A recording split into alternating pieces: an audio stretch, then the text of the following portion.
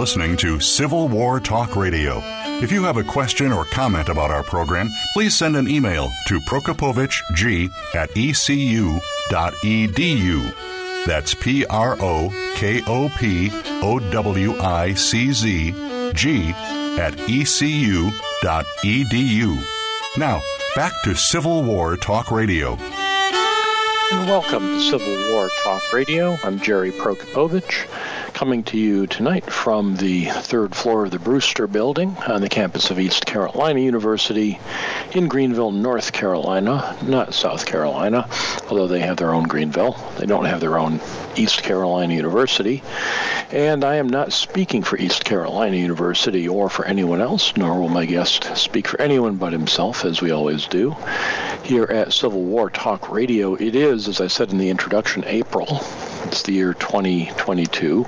April is the most beautiful month in North Carolina, the best weather of the year, except for the pollen. The pollen is omnipresent. One's eyes itch, uncontrollable sneezing breaks out.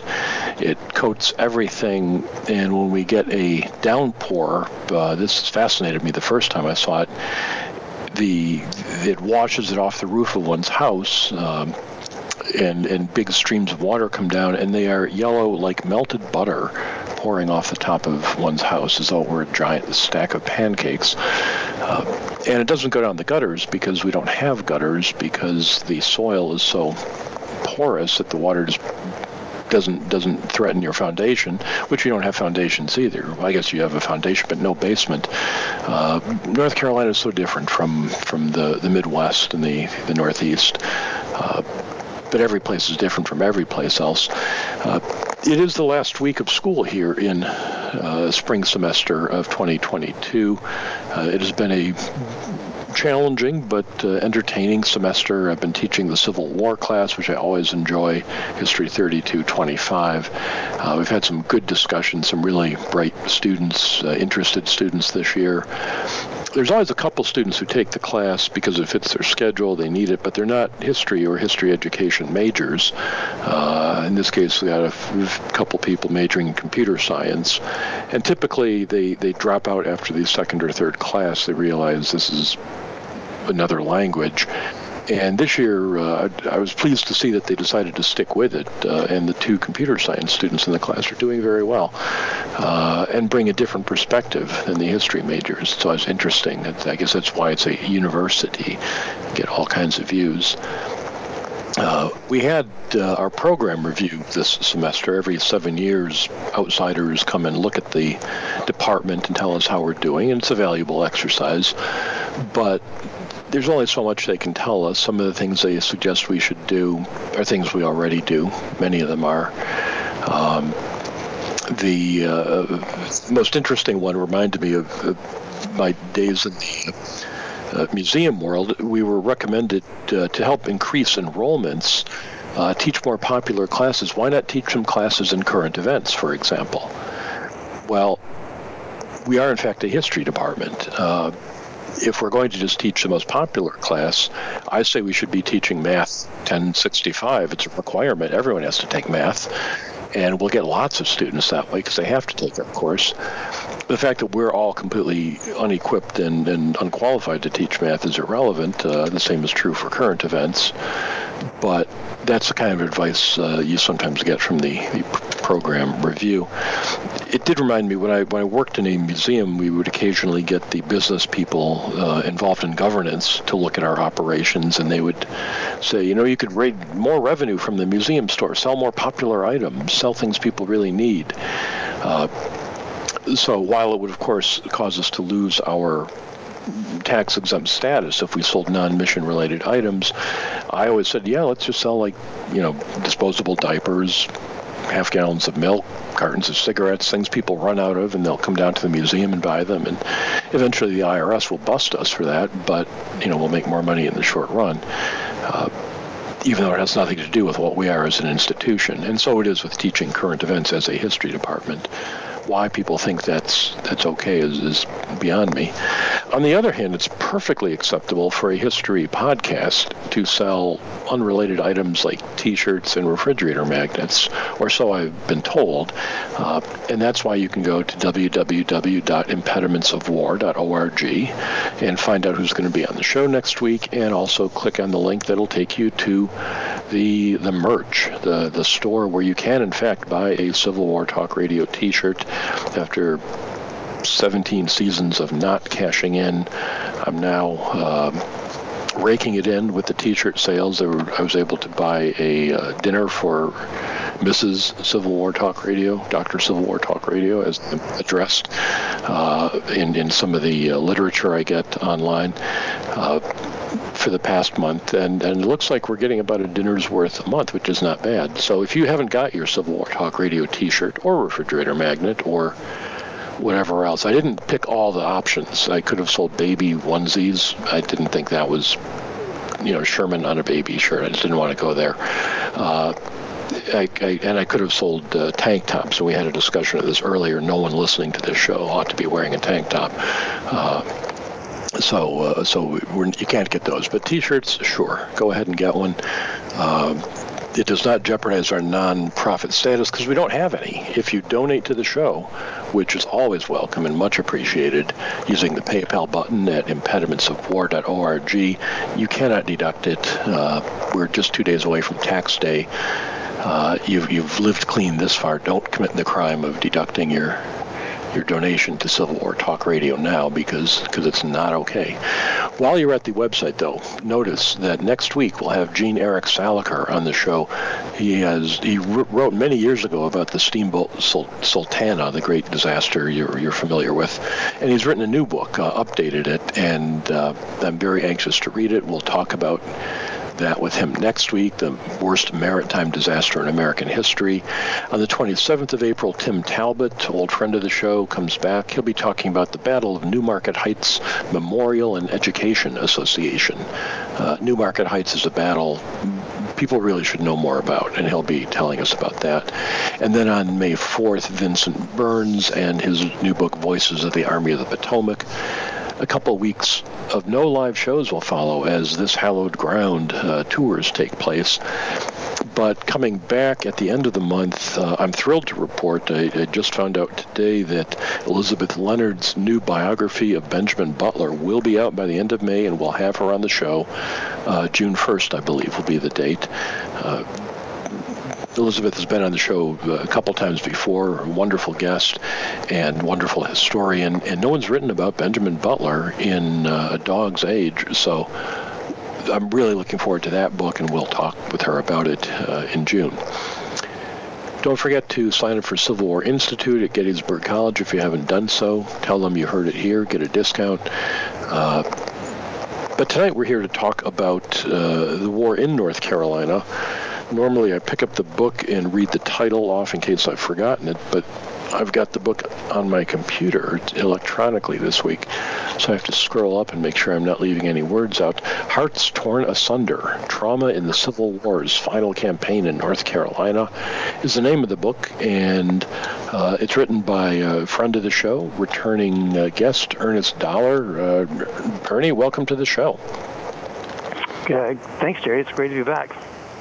Well, glad to have you. Let me start out with a question, a North Carolina question, before we get into your book. What is going on at Wise Forks? Do you know anything about that? Yeah, it seems that our dear friends in the Department of Transportation are trying to put a highway through most of the battlefield.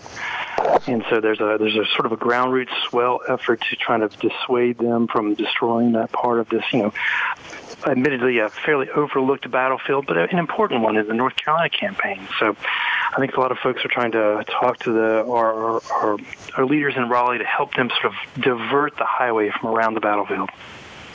I see there's a Facebook group, so listeners, if you're interested in chiming in, even communicating with anybody in Raleigh that you might know or might come across, you can check out the Facebook page, Save Wise Fork Battlefield. That's you've said what I've heard about it pretty much, and it does seem like another short-sighted act where history preservation is both good in itself and a generator of economic activity. Too often the legislators don't see that. So you were last on the show. I'm looking at the date here. It was 9 years ago, March of 2013. Wow. Is that not amazing? And what is most our topic was the end of the war in North Carolina, and I went back. I don't normally listen to old shows. I hear my own voice continuously. I hear voices in my head at all times. I don't need to hear recordings. But I went back and listened to make sure we didn't just talk about the same stuff. And well, let me ask, did it I guess this shows it took 9 years to turn those concepts you had then into a book. Tell the listeners, what takes so long? Well, I started as a local historian getting into Civil War probably in the early 90s, so just collecting information and resources and diaries and letters and stuff. And so I actually put these together in a book. It was sort of your traditional military narrative of the end of the Civil War in North Carolina. And I held it in my hands and I looked over at Mark Bradley's book and I was like, wow, I can't touch Mark Bradley's book because he did such a great trilogy of North Carolina end of the war. So I basically had to burn down what I had written and rebuild it with sort of a different slant. Mm-hmm. So it was just a haphazard, strange twist of fate that I kind of sort of off-ramped from this sort of traditional military narrative and kind of really started to explore how people felt and how the war impacted them in this last campaign of the war. Your book certainly does that. It looks at the war from a different angle than really most any other book that I've read. Before I ask you about that slant to the book, I wanted to run this point past you.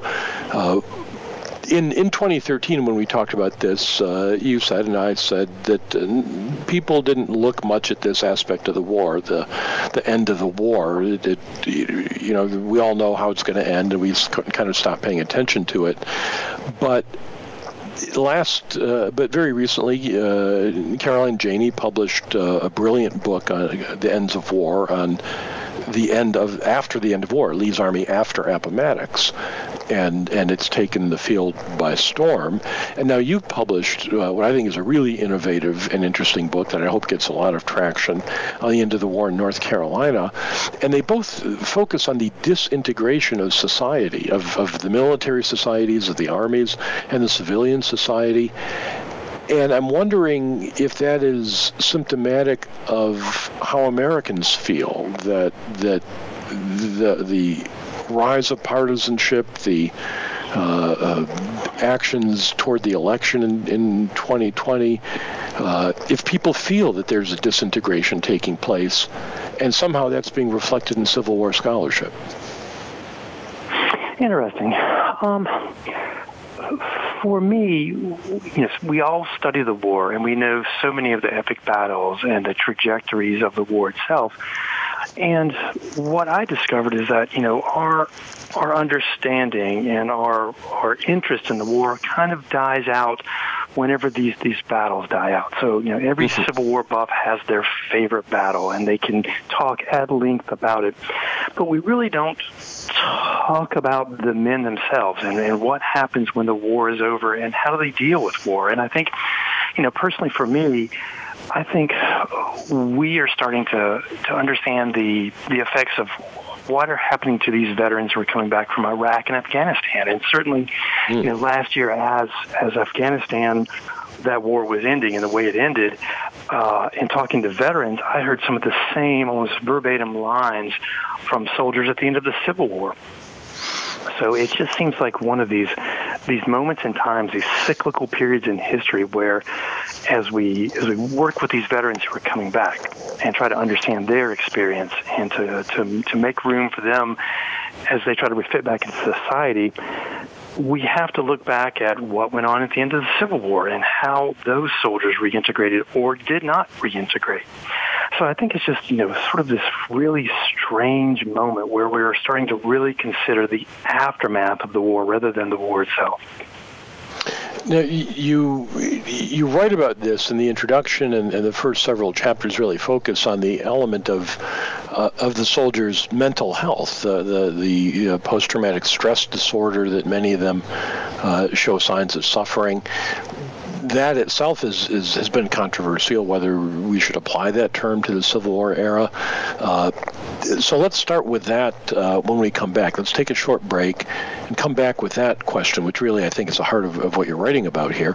So we'll be back in just a moment. We'll talk more with our guest, Ernest Dollar. His book is Hearts Torn Asunder, Trauma in the Civil War's Final Campaign in North Carolina. I'm Jerry Prokopowicz. This is Civil War Talk Radio. Stimulating talk gets those synapses in the brain firing really fast. All the time. The #1 Internet talk station where your opinion counts. VoiceAmerica.com. Psych Up Live with host Dr. Suzanne Phillips offers a psychological perspective on coping with common and current life issues. This show addresses topics as varied as marital stress, insomnia, depression, raising teens, campus violence, and building self-resilience. Listen in as Dr. Phillips and her guest experts share the latest in books, findings, and information that will inform and enhance your life journey. Psych Up Live is heard every Thursday at 2 p.m. Eastern Time, 11 a.m. Pacific Time on the Voice America Variety Channel.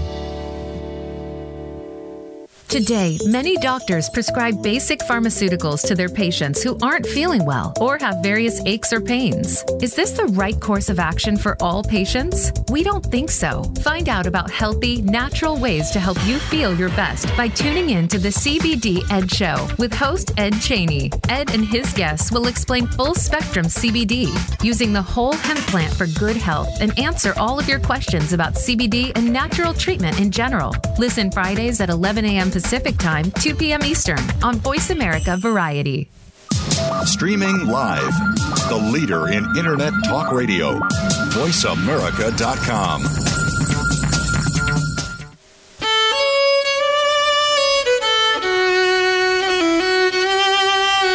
You are listening to Civil War Talk Radio. If you have a question or comment about our program, please send an email to prokopowiczg@ecu.edu. That's PROKOPOWICZG@ecu.edu. Now, back to Civil War Talk Radio. And welcome back to Civil War Talk Radio. I'm Jerry Prokopowicz, talking tonight with Ernest A. Dollar, Jr., author of Hearts Torn Asunder, Trauma in the Civil War's Final Campaign in North Carolina. Ernest, in the first section, we talked about how your work differs from a lot of traditional Civil War military history in your focus on the soldiers and how they respond emotionally and mentally to this situation. I think it was 20 years ago or more now that Eric Dean first wrote about PTSD in Civil War context, and it was controversial at the time.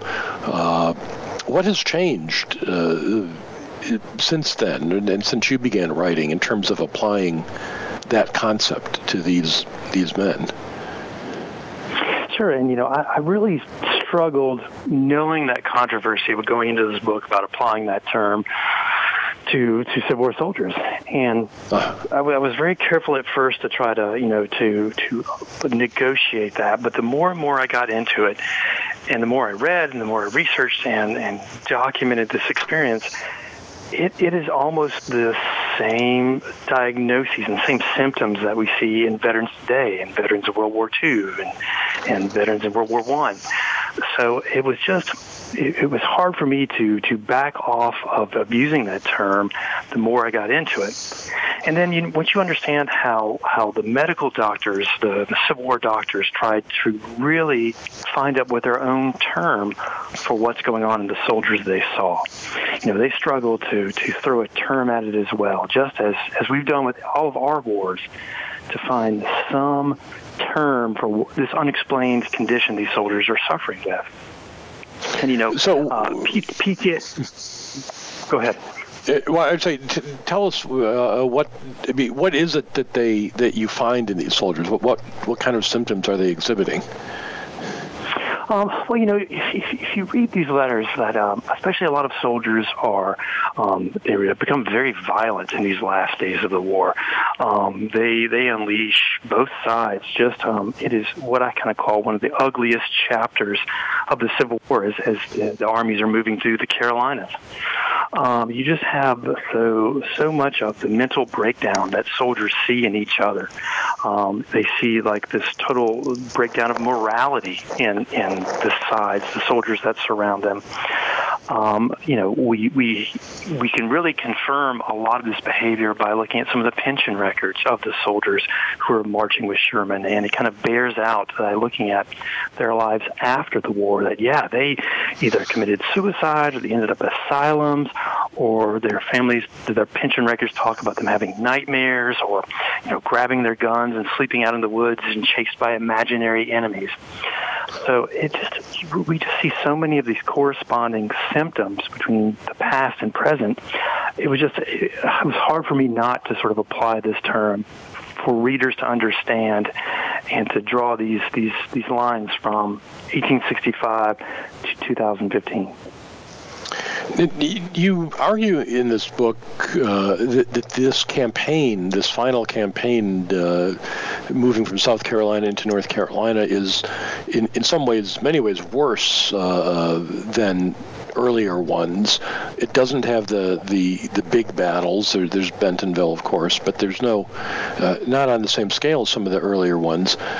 But you suggest that the Northern soldiers, I guess we can start with them, are hardened by this experience of marching through the Southern territory. Sherman himself says that famous comment about a death of 1,000 men is just a kind of morning dash, and it is well that we should be so hardened. What is this hardening that you see taking place? This is a every soldier goes through this. This is the transformation from being a civilian to a soldier. And then as soldiers get into that experience and their experiences on the battlefield, it's sort of the psychological change that people become hardened and become like numb to emotions. It's sort of like a self-defense mechanism to some way. But, this is sort of what we see as when soldiers encounter combat and the fear of combat, there's such an incredible change that happens in the human mind. It's like this neurochemical cocktail just takes over, and it changes so much of the emotions and the physical construction of the brain in many instances that, this emotional defense takes place. And they just become fairly resistant to being sympathetic to the enemy, sympathetic to Southern civilians. So I think this is just a process that soldiers throughout time have gone through, this hardening process, just to protect their own mental and moral state.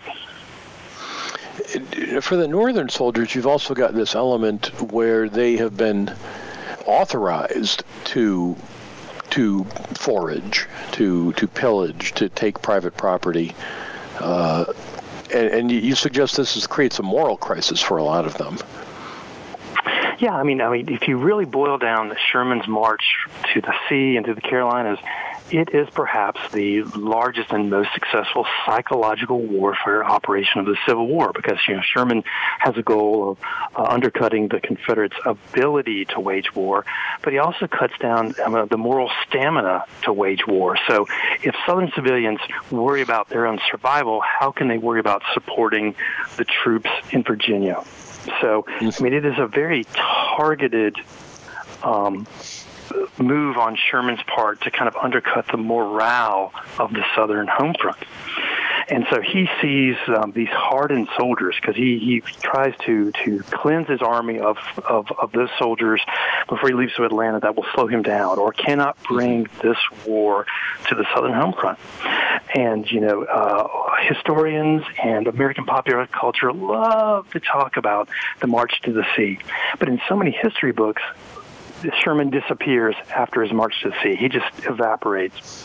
And I think that the memory of what happened in the Carolinas shaped that. It's kind of, it's not a very uplifting story. And again, some of the most awful guerrilla, down and dirty warfare takes place moving through the Carolinas.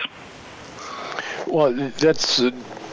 You talk about that. You mentioned the civilians, that this is war on the civilians, that they also suffer trauma from this, from when when they're having their property taken, obviously their houses burned. That's obviously traumatic.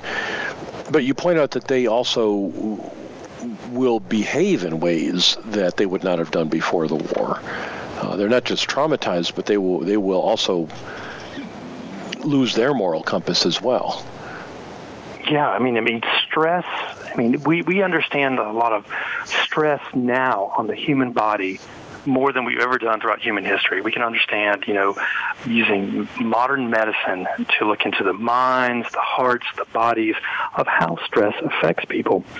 We have to imagine that, Southerners on the home front in the Carolinas, not only, and I try to bring this out in the book, is that they are suffering from 4 years of privations, rising food costs, food shortages, and just the immense wave of grief, of death that washes over them from the war's first battles on up to its last, that these people are just overwhelmed with stress. And then the appearance of these armies and kind of adding to that, it breaks a lot of people who psychologically just snap.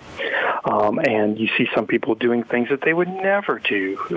Many women who are attacking stores and trying to provide for their families, or they're looting Confederate depots, or they are attacking Union soldiers themselves. So it is just this entire sort of cauldron that is brewing in central North Carolina is just pushing people past a lot of their mental and moral boundaries. And you talked about the Army of Northern Virginia, and that's one of the incredible things that we don't think about. When they arrive into this mix, it's a perfect storm. Mm-hmm.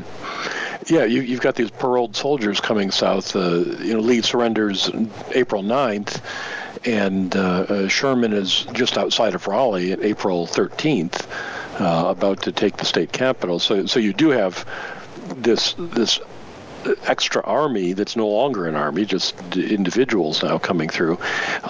The Southern soldiers also have really almost ceased to be an army.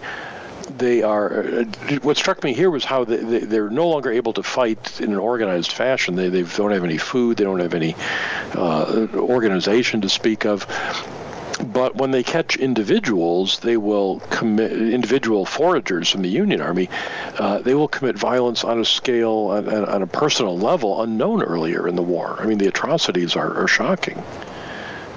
Yeah, and I didn't mention this in the book, but as the Union authorities are finding more and more of their foragers literally executed by Confederate cavalrymen, it almost becomes a tit-for-tat executions that take place. And there's a lot of letters that go between the lines between Sherman and General Justin Kilpatrick, with Wade Hampton and Joseph Wheeler, about executing prisoners, and really there's almost like, even from Atlanta on up, there is a discussion on the laws of warfare. Hampton accuses Sherman of violating the laws of warfare, and there's this great debate about the ethics of waging war.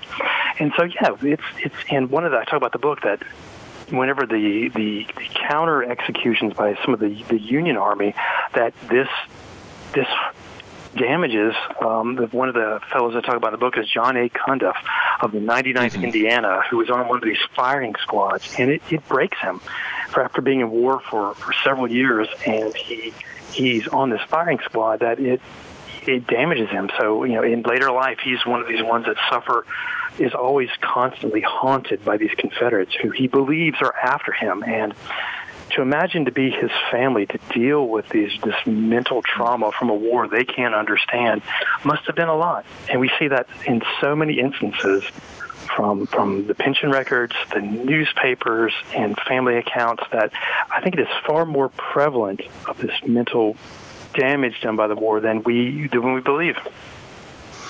Now, you spell this out. You have a couple chapters where you introduce us to this concept and show us examples in both armies and in the civilians, and then take us day by day through the end of the war. I said Sherman's outside of the city of Raleigh on April 13th. At that point, the people in that city are deathly afraid that they're going to suffer the fate of Columbia, South Carolina, that they're going to be burned to the ground. Why was Raleigh not burned to the ground? It's one of the watershed moments of the entire campaign is Columbia. And I try to make this point is that this is the moment where the mental breakdown of these soldiers takes place. Years of combat. They're in the state, the very heart of the snake pit where secession takes place, right? So they are very eager to bring destruction to it. But then, as I try to bring out in the book, that alcohol plays such an incredible role in many events during this time, not only for soldiers who are trying to seek solace from their own horrible mental problems, but it just unlocks a lot of demons. And Columbia is the one where Sherman gambles on his men waging this war, but it's the moment where they get out of control. And this is the one thing that kind of scares the Union command, that they've lost control of the war machine they've made. So when we get to Raleigh, that image brought in by refugees who are fleeing Columbia, newspaper accounts, it really terrifies them that they're going to suffer the same fate. So we see some incredible heroics from North Carolina leadership to actually ride out in the midst of skirmishing to try to beg for quarter for the city. And so I think Union authorities are very conscious of not having a repeat of Columbia. Sherman stages several reviews to try to keep his men. He reinstates military discipline. They're all in the uniforms. The court martials crank up. So I think that's what has saved Raleigh. But, I talk about in the book that Raleigh really teeters on the head of a pin a couple of times from really being destroyed by being something worse than Columbia. And certainly with the death of Lincoln, that news arrives in Raleigh, and it just sends the emotions of these soldiers through the roof. Some of the most touching and most pulling your heartstrings letters I've ever read are when soldiers read about Lincoln's assassination, and they actually march on the city to burn it down.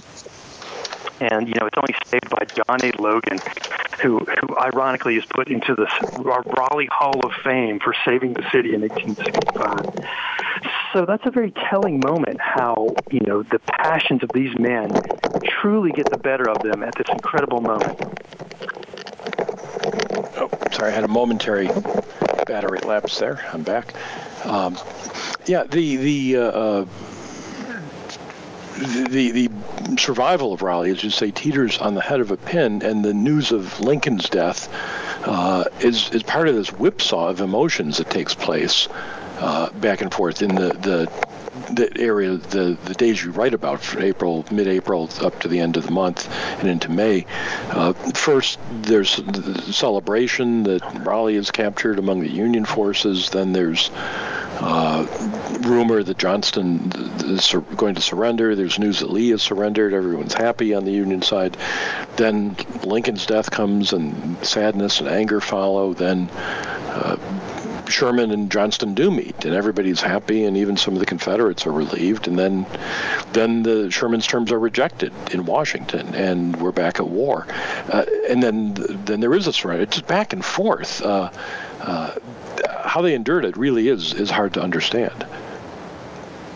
And that's kind of what I wanted to really lay it out in sort of a chronological day by day, because I think for any reader to kind of follow this emotional roller coaster kind of puts you in the day-by-day process of how these men encountered these great events, right? It's like, the fall Richmond, the surrender of Lee, the assassination of Lincoln. It is just an emotional roller coaster that I think speaks volumes to help us gain insight into what these men felt and what they thought.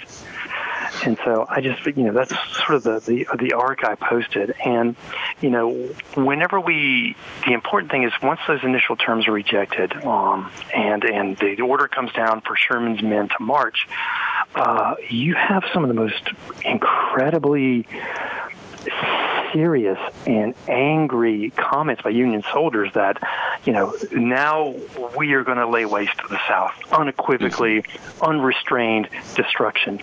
And, there's this great debate on total war and hard war. And I really think that if these men had marched on after and Sherman and Johnson did not come back to the negotiating table, it would have been a very ugly, ugly chapter in the Civil War. It would have been a slaughter, I believe. So, it's just unfortunate that timing is everything. It really is. And it's time for us to take another break. So we're going to step away for just a moment. We'll come back. We'll talk more with our guest tonight, Ernest A. Dollar, Jr., author of Hearts Torn Asunder, Trauma in the Civil War's Final Campaign in North Carolina. I'm Jerry Prokopovich. This is Civil War Talk Radio. Streaming live, the leader in Internet Talk Radio, VoiceAmerica.com. Tune in to the Voice America Variety channel on the Voice America Talk Radio Network. Voice America Variety broadcasts a diverse array of topics, reaching a global community. Our experts come from all walks of life, and the topics they discuss are everything from current events, arts and entertainment, leadership, parenting, relationships, self-improvement, career advice, and a variety of other topics. Check us out today. You're sure to find something of interest. Voice America Variety. Talk on today's hot topics. Have you friended us on Facebook yet? Why not? Just go to facebook.com/Voice America or search for the keywords Voice America. Once you are part of our Facebook network, you'll receive daily messages about what's happening with our shows, this week's featured guests, and new happenings at the Voice America Talk Radio Network. And you can add your voice to the always active discussions on our timeline. Just go to facebook.com/Voice America or search for Voice America. Stimulating talk. It gets those synapses in the brain firing really fast. All the time. The #1 Internet talk station where your opinion counts. VoiceAmerica.com.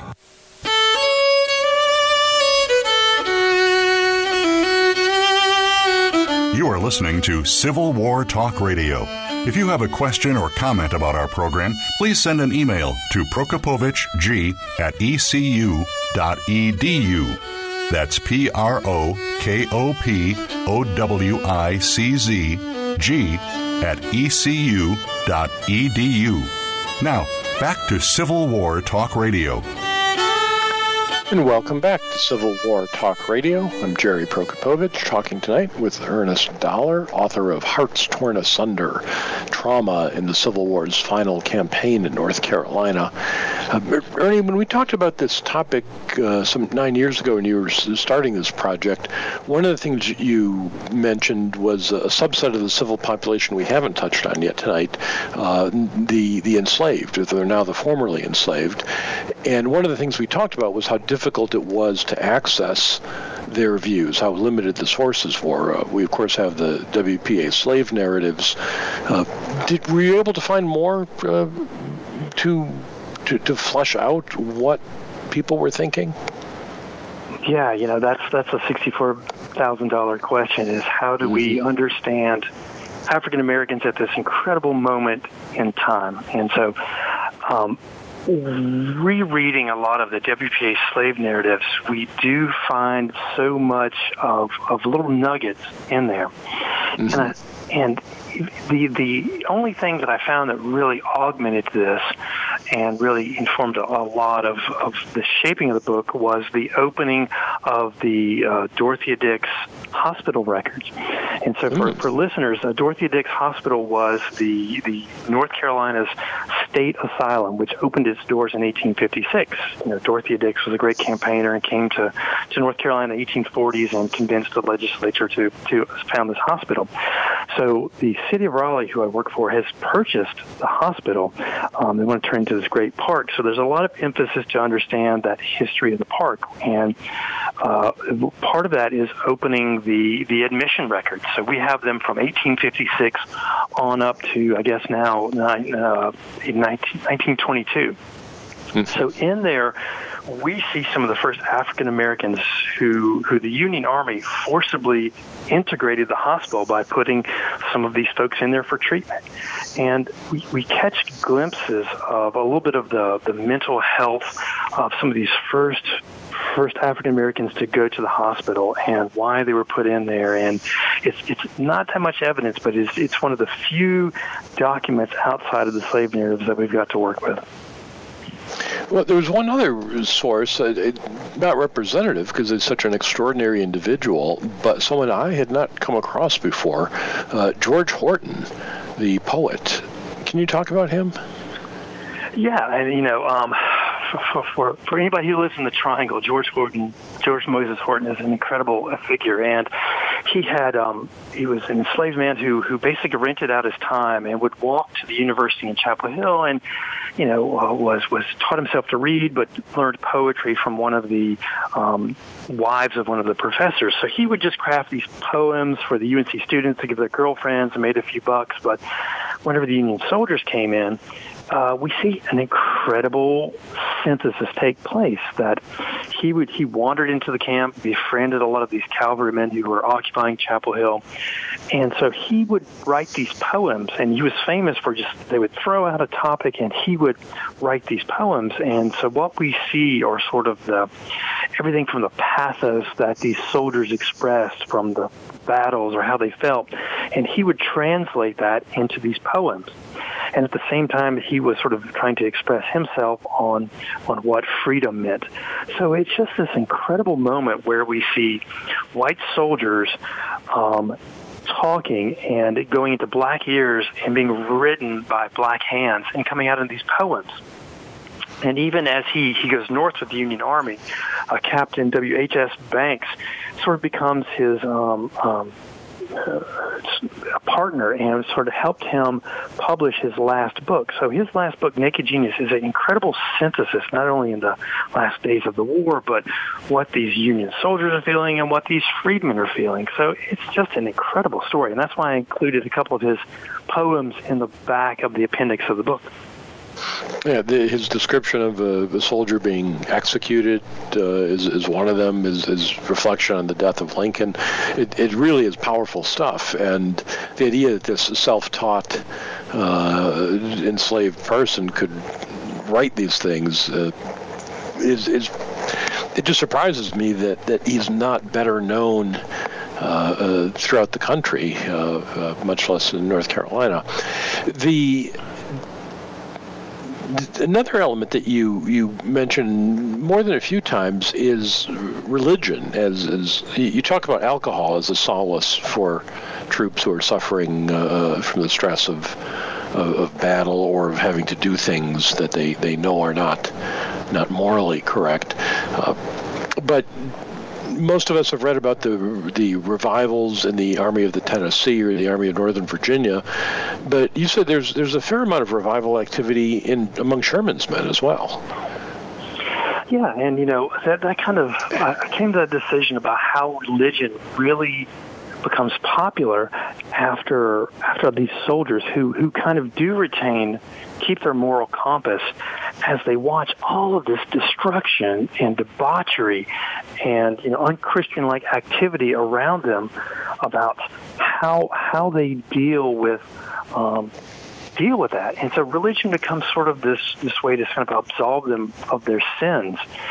And I was very so much of this march is, especially from a Southern point of view, gets really hyped up and gets kind of blown up about the evil of Sherman and all of his men. So when I really went into this project, I really wanted to hear the Union soldiers, see what they thought and what they said, And yeah, they are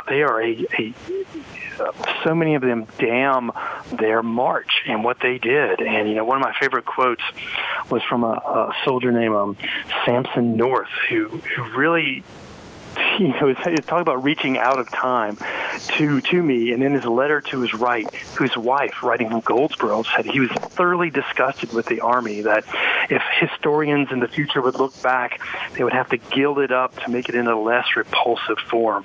I was like, wow, tell me how you really feel.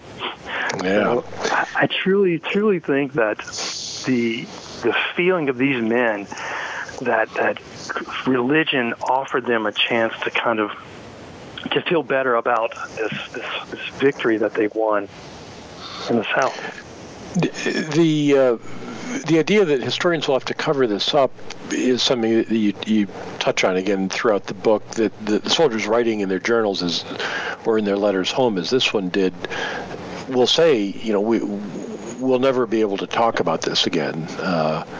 In fact, one other topic I don't want to leave out, you talk also about the ironic sadness at the end of the war, as the soldiers, for all that they're thrilled to be going home and not at risk of death anymore, they're also losing the bonds of brotherhood among soldiers that are stronger than almost any other human bond, stronger than marriage in some cases. I think of Billy Bragg's song "Tender Comrade" as a great expression of this. But there's nothing else like it, and they know when they go back to civilian life they will never have such bonds to their fellow men ever again, and they're sad about it, that they're leaving something that they can never replace. Yeah, and I've never seen that in a lot of Civil War literature, that there's this touching, truly brotherhood that's about to be broken. When Sherman's army occupies Raleigh and the end is near, officers get together and they form the Society of the Army of Tennessee as a way to cement their brotherhood and the victory they've won. So even in the South, we see after the war, fraternal organizations like the Freemasons explode. Lodges are prolific in the post-war years, because soldiers, both North and South, are looking for a way to reclaim that brotherhood, those bonds that they've lost in war. Because I think that this serves a really practical purpose for them to have a place and have people who understand that experience that they can talk to. And that's really valuable for helping them sort of deal with the war and sort of those mental problems that followed them home. So, yeah, I think that that sadness I really didn't expect to see, but it shows up in some of these diaries that their fellow comrades, they've been intimate, sleeping together, eating together, fighting together for years, is going to be gone. So that was a little bit of a surprise to find in some of those letters. Now, they can talk to each other about these things after the war. As you point out in the book, civilians, they can't tell civilians about them. Civilians don't want to hear them. And you end with the description of the monument, the Unity Monument, built at Bennett Place to commemorate Sherman and Johnston and the end of the war in North Carolina, which I think it was 1923 the monument was unveiled. Is that right? Right. You say it was not popular with a lot of people then, and even to this day, it's not. It doesn't attract crowds the way a lot of other Civil War sites do. Why didn't people want any part of that? Yeah, that's the question I asked. So my first job out of college as a newly minted history major was working at Bennett Place. And I thought, wow, at the largest surrender of the American Civil War, crowds will be breaking down the door to get into this place. But, working there for about 10 years, I was like, nobody knows about Bennett Place, and why is that? Is it due to the complicated terms, or is there something else kind of brewing in the background where we as America agree that Appomattox was a nice, tidy end of these two romantic, larger-than-life generals, that's where we end the war. So what about Bennett Place in this last chapter have we forgotten, either on purpose or just by the fog of time? What makes this last chapter so unappealing? And so there it lies. The soldiers go home. This great biggest surrender ends. A few of them want to stick it out, like Joe Wheeler, but mostly it ends, and they don't want to talk about it. The civilians don't want to remember it. Neither side wants to talk about the things they felt they had to do. As a book, I found this book really moving.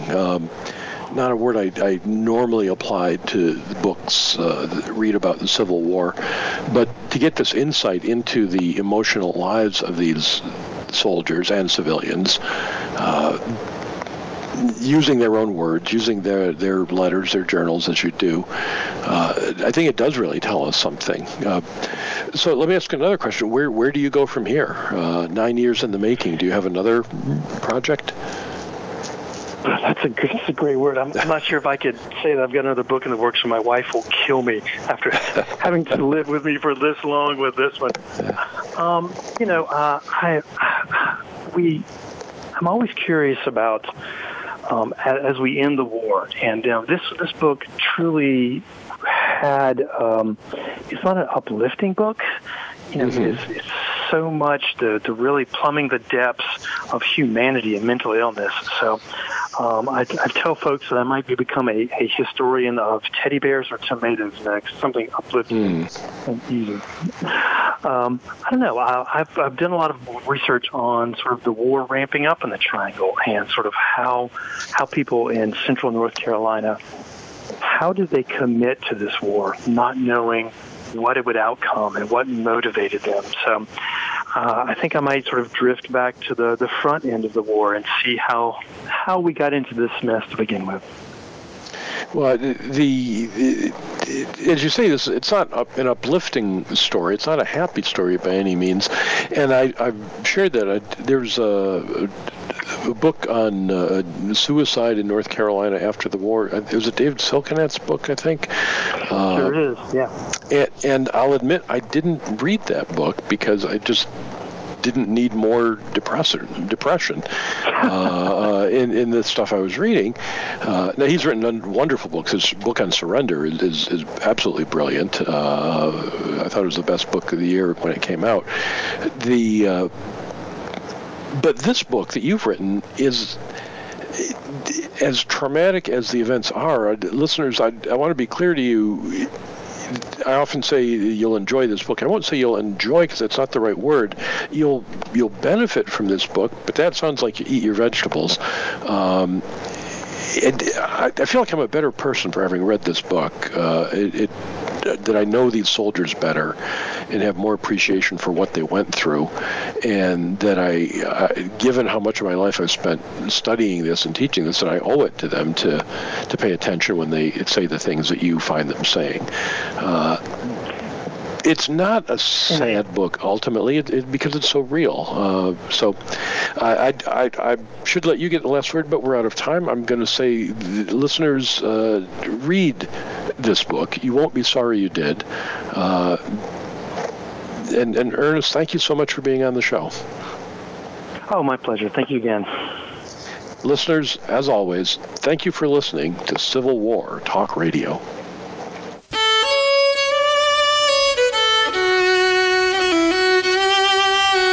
Thank you for embarking on a part of American history this week.